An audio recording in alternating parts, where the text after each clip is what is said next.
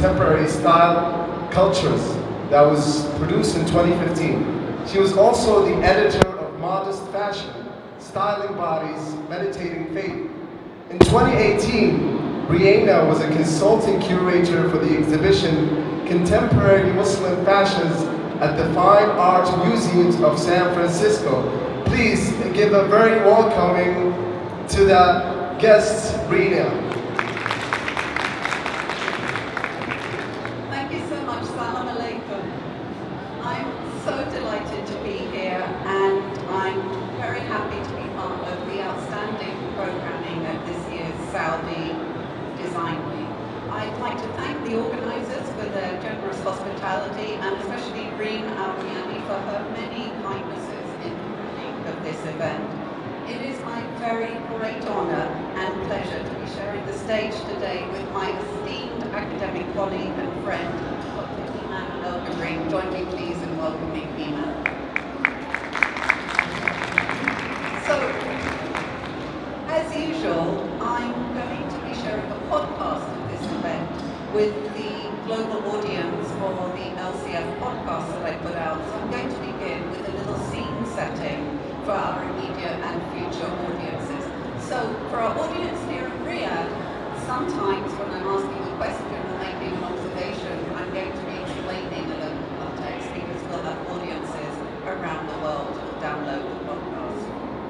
Now, as you all know, in Saudi Arabia, the government's ambitious plans for the diversification to a post-oil economy set out in Vision 2030 feature gender mainstreaming as a key plank of economic and social development.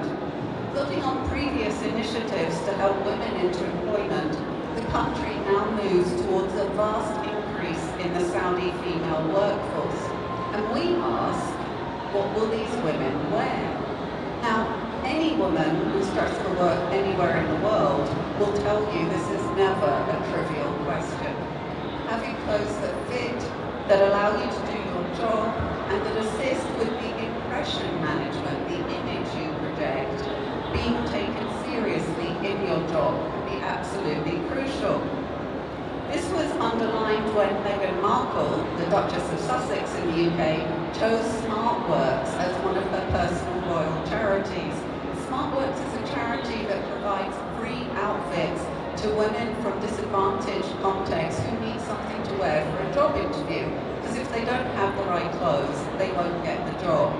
And she did a collaboration with the charity and a number of UK retailers, which resulted in a special line of women's workwear. And every time a customer buys one of these outfits, the retailers donate a matching outfit to the charity that can be used by the charity's clients. I think this illustrates the urgency of working wardrobes to the happiness and well-being of women, and therefore to the families and communities around them and that they support. In this way, we use Saudi Design Week's theme of designing happiness as a way to consider how designers can contribute to women's comfort at work in the context of Saudi Arabian and regional codes of modest dress and behaviour. My guest this evening, Dr. Iman El-Jibrin, is an artist, an art historian, and now curator. She holds the post of Assistant Professor of Art History at the Princess Noura bin Abdurrahman University here in Riyadh. It was Iman's PhD from the University of Sussex on image making, representations of women in the art and career of Sophia Binzaga, which first brought her excellent scholarship to my attention. Since then, Iman has forged ahead with her art practice, her research and curation, including recently and significantly curating the Saudi National Pavilion at the 58th Venice Biennale this year in 2019. Also in her many contributions to the daily newspapers Al Riyadh and Al Jazeera, and her art consultancy for individuals and organisers, Iman throws light on forgotten and sometimes misrepresented aspects of Saudi and Arab culture for both local and international audiences. Iman's goal in her encourage acceptance of cultural differences. And we turn now to how the fashion industry deals with differences of dress cultures. Because, as I say, this talk goes out to an international audience on the University Podcast channel, I'm going to be asking Iman later to consider how the now hot-button global fashion category of modest fashion fits or not into the Saudi Gulf fashion industry. Even among the brands and designers around the world who pioneered the niche modest fashion market over the last decade, few see modest as an uncomplicated or completely accurate term. Sometimes it's the best term available, sometimes people don't like it. Some find it tactfully useful in the market, others prefer alternative phrasing. For example, the British designer Barjas Chauhan, who uses the phrase conservative chic for her tagline. Here in the Gulf, some designers and brands I speak to see the increased global interest in modest fashion as an opportunity to market overseas. Others dislike the term, thinking that it limits the understanding of them as fashion designers. After all, if you operate in a part of the world where cultures of modesty habitually inform dress and behavior for women and men, there may seem little need to be constrained by a classification that originated in contexts where consumers, where women struggled to dress modestly and fashionably. Yet we are right now in a moment where modest fashion is being mainstreamed as a category within global fashion without any reference to cultural distinct practice. All fashion classifications change over time, so maybe we need a new language and fresh descriptions to talk about the way in which women are styling themselves for work, here and abroad. At this moment of opportunity for Saudi women, we're fortunate to have Iman here tonight to guide us through our consideration of how the flowering of Saudi and GCC design might enrich the business and leisure attire of women visiting the kingdom and beyond.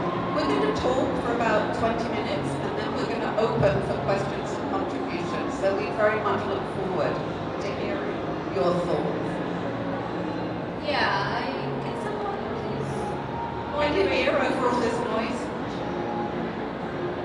Yeah? Okay, good. We'll carry on. Iman, let's talk a bit about the consumer experience. Now, currently, you work in a women-only environment where you can engage in personal style expression through fashion and appearance every day. And for the benefit of our international listeners, I should explain that this is because the enormous and impressive PNU campus is a women-only space, so you can remove your abaya at the gate. If you worked in a gender-mixed workplace, how might this impact on your shopping habits and how you feel about dressing for work in relation to the image, the projection that you make at work? Yes, so if I would work in a mixed environment in Saudi Arabia, it will be good for my wallet, but it will not be good for my sense of fashion, expressing myself, being in touch with my feminine sides. So this is the thing, there's a positive side of the equation, but there's still something will be missed. So remember we had a conversation about sometimes I will get job opportunities that I will be considered only because I will be losing that part. But again, it depends on the individual, how a woman would define modesty and what would she consider a modest dress. So, Because if you were working in an environment where you needed to keep your abaya on all day, either because you were in a mixed workplace or perhaps your workplace was in a building where you would be going in and out of corridors that had men in them as well, would you have several different abayas?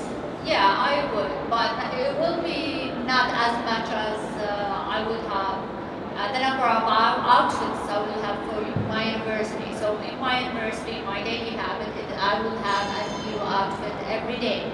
But if I would work in a mixed environment where we'll have abayas, I I doubt I will change my abaya on a daily basis. I think I might change it twice a week.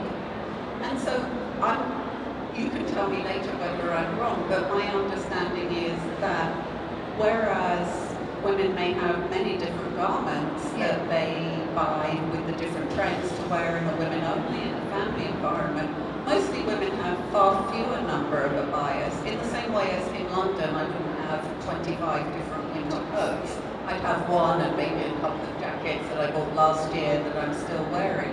So when you're working at university, you're putting together a new fashion outfit every day from a larger wardrobe.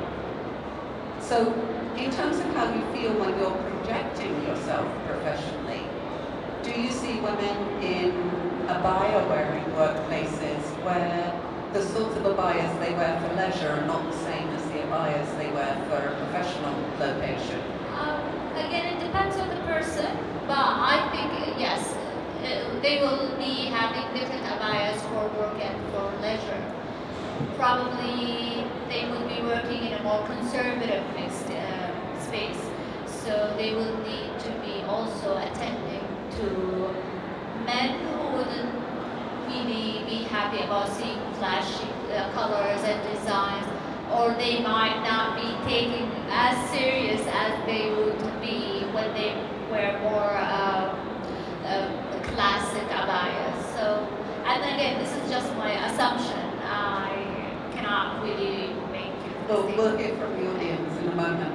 Now, many Saudi, Emirati and Gulf women regard the abaya as a cultural garment which fits fashion conventions and habits here, but which they don't generally wear when they travel abroad. And in response to this, we've seen the development of travel wardrobe as a niche category within the regional fashion industry, and there's some wonderful products out there. Now, I know that you have a travel wardrobe, so I'd like to break that down a little bit into its constituent parts. When you travel outside the kingdom for work, do you wear the same type of thing everywhere, or does it depend on location and circumstance? And I ask because I know that some Saudi women have said to me when they're in another GCC, Gulf Cooperation Council country, they'll often wear their abaya because it signifies that they're Saudi and that they're very happy to have that as something that people can read from the way that they're dressed. Both Saudi and Khaleesi from the Gulf region. Is that true for you? Yeah, it is true. But also for my travel wardrobe, I will also consider the mission that I'm going to. So if I'm going as a student, back then when I was studying in the UK, I would make sure to only buy certain things that people might not basically think I'm not that serious enough. For example, wearing expensive clothing wouldn't be accepted because students who I sit with, they don't have a monthly income. I have a monthly income, so they don't now know that. So they may not take me seriously because I think I come from a rich family or so on. So I make sure that I buy from similar shops with a similar range of so that you fit price. in. Yeah. But in your professional work now, for example, when you go to Venice for the Biennale, are you wearing an abaya? No. What are you wearing? Although the artist chose to wear an abaya, she's tried to persuade me. And I bought an abaya, but I didn't think it represent the image I want to present that day. Because whatever design that I will choose, it will still be less significant. And on the day, being the curator, you want to stand out. It might sound selfish, but this is just a once-in-a-lifetime opportunity.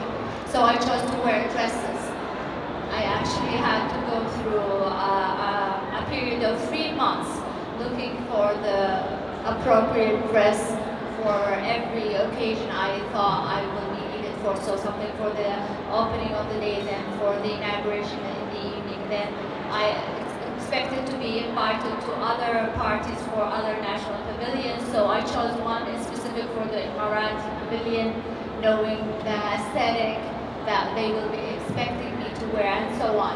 Yeah. And I think this is very interesting because research that I've been doing about modest fashion in workwear, we've been looking at women UK working for faith-based employers, regardless of their own background. And then also at Western women who travelled here for work, who until very, very recently needed to wear an abaya. So I'm interested in how did they get it, how did they feel, are they wearing an abaya for a 25-year-old going to a party, or are they wearing an abaya suitable for a 55-year-old businesswoman? How would they know? But we also know that in very many circumstances, women are judged more than men in what they wear for work. You know, in London, if you work in finance and you're a man, you can wear the same old suit every day and have really bad hair, and no one's going to judge you for it. Women tend to be judged much more. And so then what's very interesting is you're talking about this nuance of also, if you go to a meeting in Dubai, you might wear an abaya there. And then when you're at an event at the Venice Biennale at the Emirati Pavilion, some of those regional aesthetic presumptions transfer transnationally. Yeah. So when you go to Dubai, am I right, you would wear an abaya? Yes, I do. And even to Bahrain, knowing that in Bahrain not necessarily women with a hijab would wear abaya, I still wore abaya because I know that they will be expecting me to, because I was invited by Sheikh Hamay, the Minister of Culture, as a representative to Saudi Arabia. So I thought it's more appropriate to be wearing abaya. Now, travel wardrobes have emerged as a really, really interesting area of design enterprise here. And it has a crossover as well. But travel wardrobes are generally, by definition, something that you only wear some of the time. When you moved to the UK in 2010, you needed an everyday wardrobe because you were going to be there for several years for PhD study. And what's more, arriving in the UK in 2010 was at a time before modest fashion was having its moment. At that moment, many mainstream brands and fashion media were still often quite aversive to the idea of modest fashion, and it was quite hard for shoppers in the UK and around the world to find a choice of styles that didn't involve layering 3 different garments under a dress to make it work. So, casting your mind back several years, did you arrive with the right clothes, or did you need to shop? Of course, I needed to shop for the weather change. I was going in April, but I knew it will be still relatively cold to Riyadh. So I have been started shopping since December. But also I had a problem. I come from a family where I was the first one to wear hijab traveling. So I didn't have an example to look up to. So I was actually learning how to wear modest clothes. I bought all sorts of things, and then when I tried it on, to me, it didn't look modest enough. So I felt like becoming a teenager again, where your body is changing. It's not changing, at least the way you look at your body is changing, your perspective. So you become less confident, and so this was the case for the first 2 years. And within these 2 years, I actually learned how to wear, I was happy about what I wore, not because of the emerging shops, because back then, until I finished my PhD, I had no access to these shops because they were in the GCC and I was there. But I actually learned from the hijabi blogs, especially the Kuwaiti ones. So I learned that, I can wear a shift dress and then wear a tight underneath. I can choose the right shoes to make it dressier, more feminine if I want to, and then I could wear a dressing down wearing a boot or so on. So I have to actually attribute that to the internet more than the market. And these were Kuwaiti fashion bloggers. Yeah. Now this is really interesting because we will think now about digital influencers, they're part of the fashion industry now. And what's very fascinating is that when social media emerged, first of all with blogs, and then Tumblr, some of you remember that, and then Instagram and other social media channels, modest fashion bloggers were there at the beginning on every single genre, whether it was a personal style blog or a topic blog and so on. And when I I interviewed in the UK some of the early modest fashion bloggers. If you think now about bloggers, they have their own style. That's what makes them Instagrammers. That's what makes them popular. They have their vision and their aesthetic. Well, a number of these early bloggers were researching and posting styles that were not their own because they were hearing that there was such a need. So a woman who was a modest dresser in the UK but never wore abayas did a couple of features on abayas because her followers were asking her for advice. They were being like their own magazine. So it's interesting that you were finding from Kuwait advice. You said to me that dressing in this way didn't feel, it felt like costume, you said. Tell us a little about that. It still does feel like costume, because also dressing modestly means, most of the time, especially for professional reasons, most of the time I will be driven towards more classical cuts and pieces for the safety of the choice and also for economical reasons, because I will not be wearing it for so long, so I want to be able to use it again after a year or two.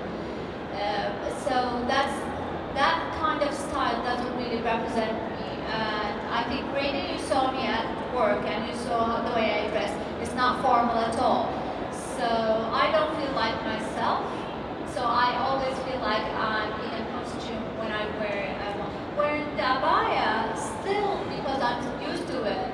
Yes, I was brought up wearing black abaya. It was the expected thing, and the color abaya was just a recent thing. Still same shades that I'm used to. I'm used to seeing my face, seeing my body in that way, and I'm also feeling that I still be able to take it off as soon as I get to my destination. Still makes me be in touch with who I am. So this is why I feel it's like a costume.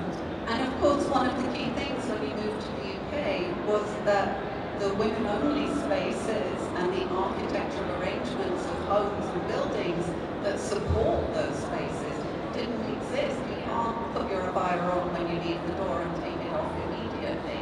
So the spaces meant that you were wearing your modest fashion costume in your day. Yeah.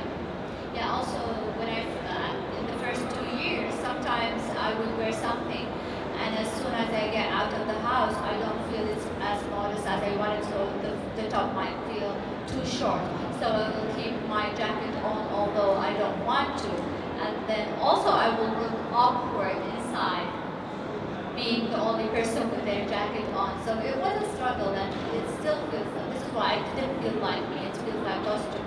But I would believe that for a woman who doesn't have that system, who has been hijabi and growing in that environment, it will be actually liberating. So because she will find more choices to choose from. Yeah, but for me, it's And of course, like all wardrobe choices, it's context specific. If I'm working at home, I might be wearing my gardening clothes. If I'm going in to meet the Vice Chancellor, I frock up a bit, I look a bit smarter. We all do that in our life. But I think it's really interesting, that sense of discomfort, of not being happy or at ease in yourself, so that it looks okay in the mirror, and as soon as you go out and there's a gust of wind, you need to tug your jacket down, and then that's very distracting. If you're in a meeting, or you're at work, or you're in front of your students, it's immensely distracting. one of the things that I had to give up on is skirts, which is something I really love. I'm not a trousers person, so I would wear trousers on a daily basis just for the practicality, but not to meet someone. This is my body type, I believe, looks nicer in skirts. In England, it was impossible to wear a skirt, like even in summer, you know, especially in Brighton, it's very windy.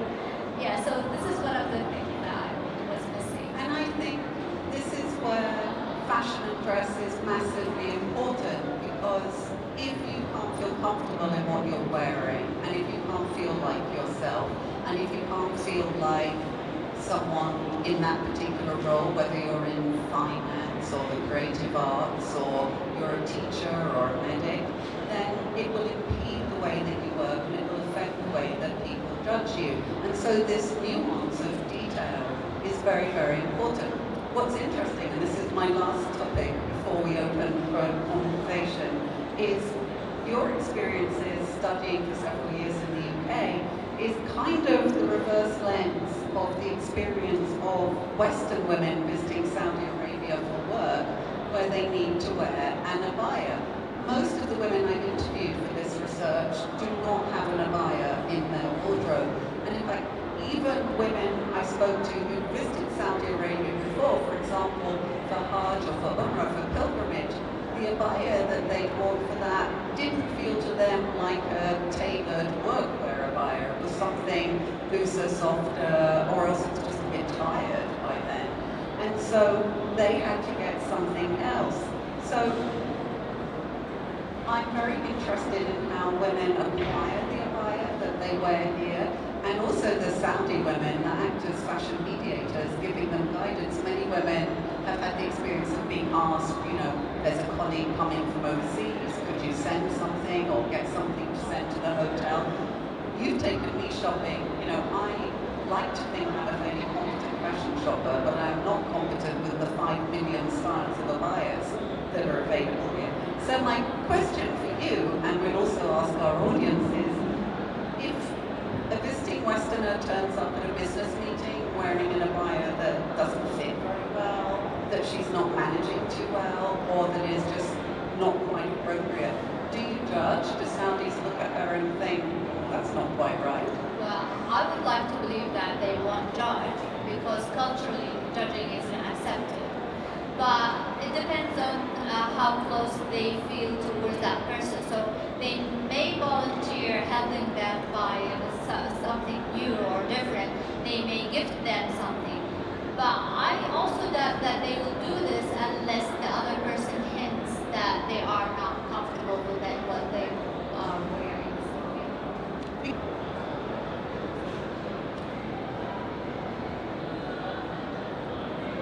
I'm going to ask a question to the audience.